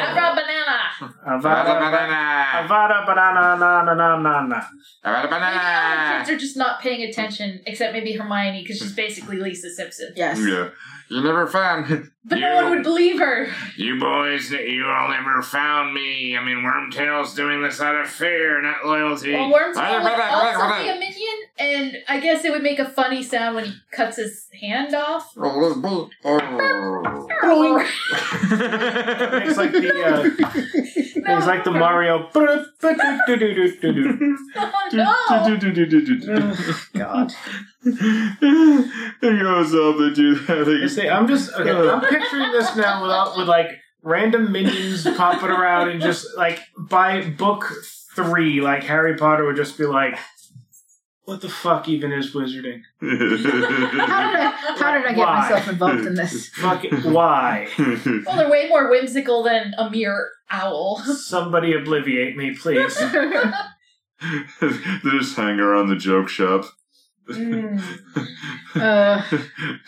if there were minions everywhere, I'd just be like, can I be a muggle? I don't want to do this anymore. Zap my brain and send me back. This sucks. Well, they were running around the world, so they would probably be in both worlds. Oh, the doctors. But in ridiculously... They'd be Clark Kenting with stupid disguises. Yeah. Sparkle. Right? Oh, man. That's a really good one. Good job. Yeah. You know what? Okay. now I want to see Gary Oldman play a minion. And he would be fucking phenomenal at it. Yeah. This would be the deepest Minion movie you'd ever seen. So does that mean David Tennant, he shows up, but he's in 2 roles. He's the doctor, and he left his TARDIS disguised as a tent, but then Handy comes around, his alternate from who went to the other universe, and he turned evil now. And he's trying to find the TARDIS tent. Is that his fighting hand? Maybe? No, maybe his hand formed the middle finger before going into his clone. It just becomes a thing. Oh Skitter. That's what I said. He loses his hand. It's his fighting hand. Yeah. He grows a fighting hand. He grows that back, but then the hand no. So this turns into that horror movie. The hand comes that close. I forgot the horror movie. Oh, yeah, what, Idle Hands? Yes, thank you. Yeah. I used to have a poster of that above my bed. Yeah. My hands. Giggity? Yeah. My That's hand what has been cut off. It's out to get you all. And then, yeah. Oh, man. Yeah, that's a good one. All right, we got to wrap this one up, folks. So, on our way down to, I keep wanting to say Prisoner of Azkaban, but it's Order of the Phoenix. Order of the Phoenix. The most forgettable of the book so far. Yeah. Not without Umbridge, man. Umbridge is very memorable. So, but the order building. We'll cover it. We'll cover it. We'll cover it, and we will talk more about the world of Sherry Ellis. Oops. That's not for anybody in this room, but that's just for me. Okay. Fair enough. It's for me. Pat, that one's for you. You just said it was just for you. Yeah, Pat, I get give it it to him now. too. I get it. I'll talk about it here. So be good, take care of yourself, but don't be too good.